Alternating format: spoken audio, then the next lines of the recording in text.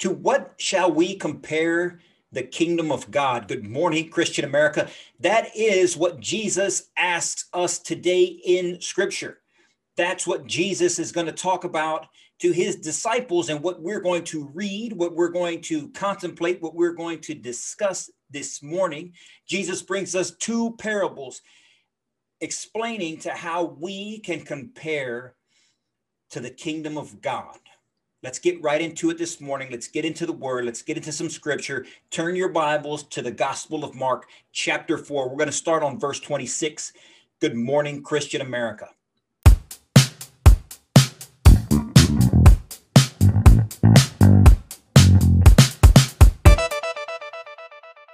All right. Good morning, Christian America. Eddie here, as always, representing the Christian American Revitalization Effort. That's the Christian American Revitalization Effort, consisting of this podcast, the Good Morning Christian America podcast, which is on Rumble and YouTube, Facebook, Instagram, Twitter. It also consists of ChristianAmericanTees.com. At ChristianAmericanTees.com, you can pick yourself up some Christian American apparel. That's tees, tanks, sweatshirts, hoodies. Got nice hoodies like the one that I got on right now. Trust me, if you're in the Northeast, if you're in the North, even in the South nowadays, it's been mighty chilly. You're going to want to warm yourself up with a Christian American hoodie, something special like this that says that you are a Christian American, that you put Christ at the forefront of your lives, and you are not afraid to show it. You are unapologetic in your faith, and that's how we should all be. That's the goal of this community, of the Christian American movement. It's to revitalize our faith. Let me tell you guys something. If you don't already know, if you haven't given it much thought, let me tell you. If you're new to this podcast, let me tell you. If you're familiar with this podcast, let me remind you. The Word of God and the belief in God is the most important thing in our lives. It's the most important thing in our lives. I'll say it again. It is the most important thing in our lives. So when you speak about God, when you read his word, when you get into scripture, when you profess your faith in the Almighty, when you stand firm in your beliefs and you profess it, when you acknowledge him in front of others, he will then acknowledge you in front of his Father. Matthew chapter 10, verse 32-33 says that the belief in God is the most important thing in our lives. Why did I say that 4 times? I'll say that 4 times because the opposite of that is also true. That people who try to take away the word of God, people who try to downplay or besmirch or criticize, try to take out the word of God in our society, in our lives, in our school, in our courthouses, in our public discourse. People who try to take God out of the public square, they are doing the worst thing that they could possibly do. Studying scripture, reading scripture, having faith in God is the most important thing. And to attempt to take it away, to be that stumbling block, that scandalion that Jesus talks about in the Gospel of Luke, that's the worst thing you could do. Jesus himself says, if you cause these to stumble, if you are a stumbling block, a scandalion to his word, to God's commandments, that you should have a millstone tied around your neck and thrown into the sea. I say that because it's important that we all hear that from time to time. This audience is a well-tilled audience. This audience, I presume, is steeped in scripture, at least tries to be steeped in scripture, that prays daily, that seeks God's divine hand in their lives, that understand that he is a living God, that he is within us, and that sees each other as a divine creature that God made in his image. Tell me that I'm right when I say that. I pray that I'm right when I say that this community, that this audience, that the followers of this social media profile and this movement, this revitalization effort, believe those things, are these things that keep their sights focused on Christ. But it's good to hear it every now and then, because that's how we gain confidence. That's how we become unapologetic. That's how we speak out, is to have confidence that the people to your left and to your right, even though you don't know them, chances are 70% of people in this country call themselves Christian. Now we could debate that, and who knows all the ins and outs of how people define themselves as Christian, but nonetheless, so let's take them at their word and say that 70% call themselves Christian. That means we are the majority. That means we have the numbers on our side. And that's a good thing. And so it's in that light that we come to you just to remind you, just to reiterate, just to inspire you, just to give you that little bit of confidence, that motivation to get out into the world and speak truth to the world and compromise no values. That's how we build each other up. That's how we strengthen this community. That's how we move forward, ladies and gentlemen. I promise you, if we do that, we will do exactly that. We will move forward. And so today, if you follow this podcast, every Monday we come to you to start your week off with a bit of scripture. We're continuing our journey through the Gospel of Mark. This week we're on chapter 4. We're going to start at verse 26. We're going to read through verse 34. Jesus, if you followed us for the last couple of weeks, is teaching his disciples. He's giving parables of about a sower who sows seed on rocky ground and rich soil, and seed that gets caught up in the world, it gets choked out by weeds. He's giving parables to his followers and his disciples about being the light of the world, about not bringing a light and then hiding it under a bushel basket or putting it under a bed, but using that light as to brighten up the room, to brighten up the world. And he calls us to do that. He's calling his disciples to do that. He's calling his followers to do that.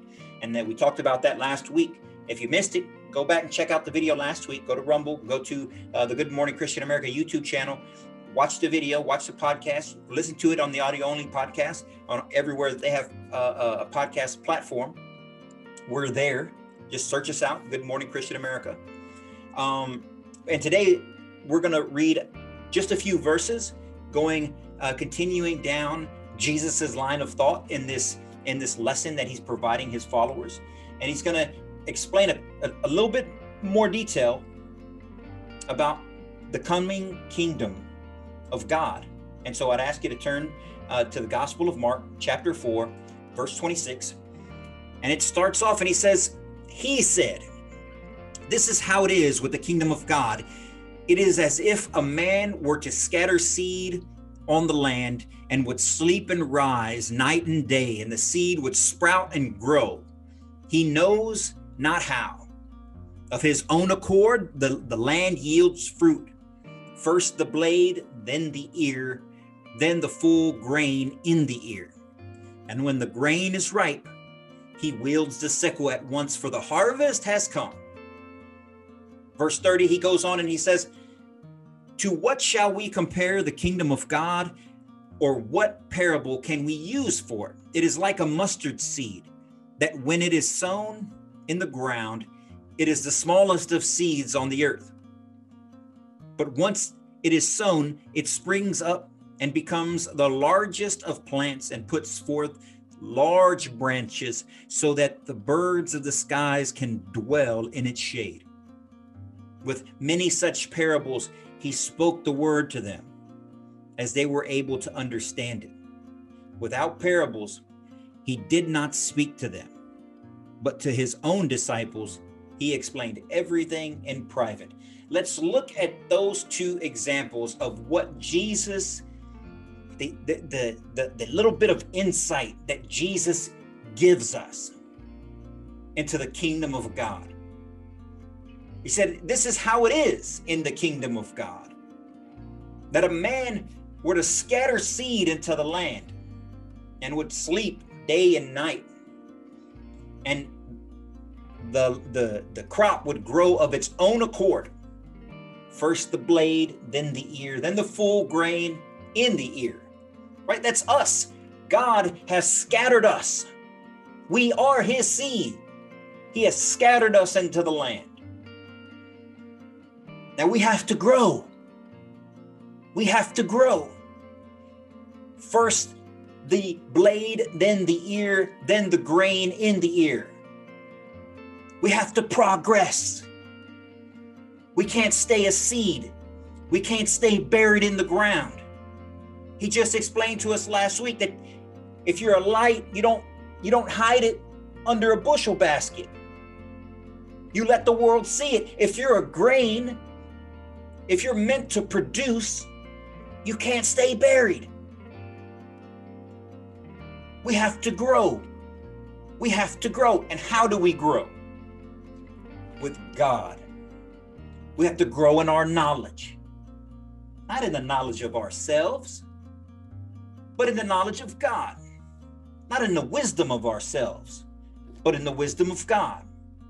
So that we lean not on our own understandings, because his ways are not our ways. Now, if you want to gain knowledge of yourself, then gain knowledge of yourself within the confines of the one who made you. How do you do that, you might ask? It's in these pages, ladies and gentlemen. It's in these pages. We must grow. We must not stay buried. We must not stay infants. Imagine if we were born a child and we never grew. We would stay a child for how long? How long could we live as an infant? How long could we live on milk, as the Apostle Paul reminds us in the epistle? Not very long. If we were to try, we would be going against the will of God. Jesus explains to us today that God scatters us into the land and that we are to grow. We are to progress. We are to bear fruit. And when the time has come and we have done our duty, the grain is full in the ear in this parable, as he talks about. When the grain is ripe, he wields a sickle at once, for the harvest has come. Jesus is coming to get us, to bring us with him. He also explains this in greater detail at the end of John's gospel. Jesus goes on and talks about how can we explain, one more time, how can we explain? How can we compare the kingdom of God? It's like a mustard seed. When it is sown, it is the smallest of seeds. But once it takes hold, once it takes root, it becomes one of the largest of plants, one of the greatest of plants, with large branches that provide shade to the birds of the sky, provides rest to these animals, safety and security. The kingdom of God, God's motivation, it just takes a seed. It just takes a seed, because it's got the power to become the largest tree in the garden. It has the power to provide shade, to provide comfort, to provide rest, to provide shelter. When the world is under attack, you can find shelter under God's tree. Not my words. I couldn't have come up with a parable like that. These are Jesus's words. That's why we come to you this Monday. That's why we come to you every Monday to bring you scripture, so that you know what God says, not what Eddie says, what God says, not what some pastor says, what God says, not what some minister says, or some deacon says, or some priest says, or some bishop says, what God says. Now, we all hope that all of those people and all of those leaders would be regurgitating what God says, providing what God says here. If only that were the case. Far too often that is not the case, because we're fallen. And I don't necessarily blame all of those people. I don't know all of those people. I don't know their circumstances. Maybe they're wrong, or maybe they're trying to deceive. I don't know. I would pray that they would get their house in order. and provide the word of God plain, and not try to change it, not try to manipulate it, not try to cherry pick. Well, I'll take a verse from this book and I'll take a verse from that book, and I'll hear what Paul says over there, and I'll combine them up, and all of a sudden I have my own agenda. That's why we provide you scripture in order, not taken in parts, but in order, in sequential order, and we read it to you verbatim so that you can understand the context in which these things are said, so you can understand the context that Jesus tells his disciples. Let it never be said that I'm just making this up. And I pray that no one ever tries to just make it up, because you have the source readily available. This is the most published book around the world in nearly every language. The Word of God is real, and it is the most important thing in your life. It is the most important thing in our lives. Without this, without God's love, without the wisdom of God through these, talking to us through these pages, this world would be uninhabitable. We would be barbarians at each other's throats. There would be no room for equality, because there is no equality without Christ, without God. There would be no love, because there is no love without God. There would be no true goodness. There would be no true righteousness, because you can't have goodness and you can't have righteousness without God.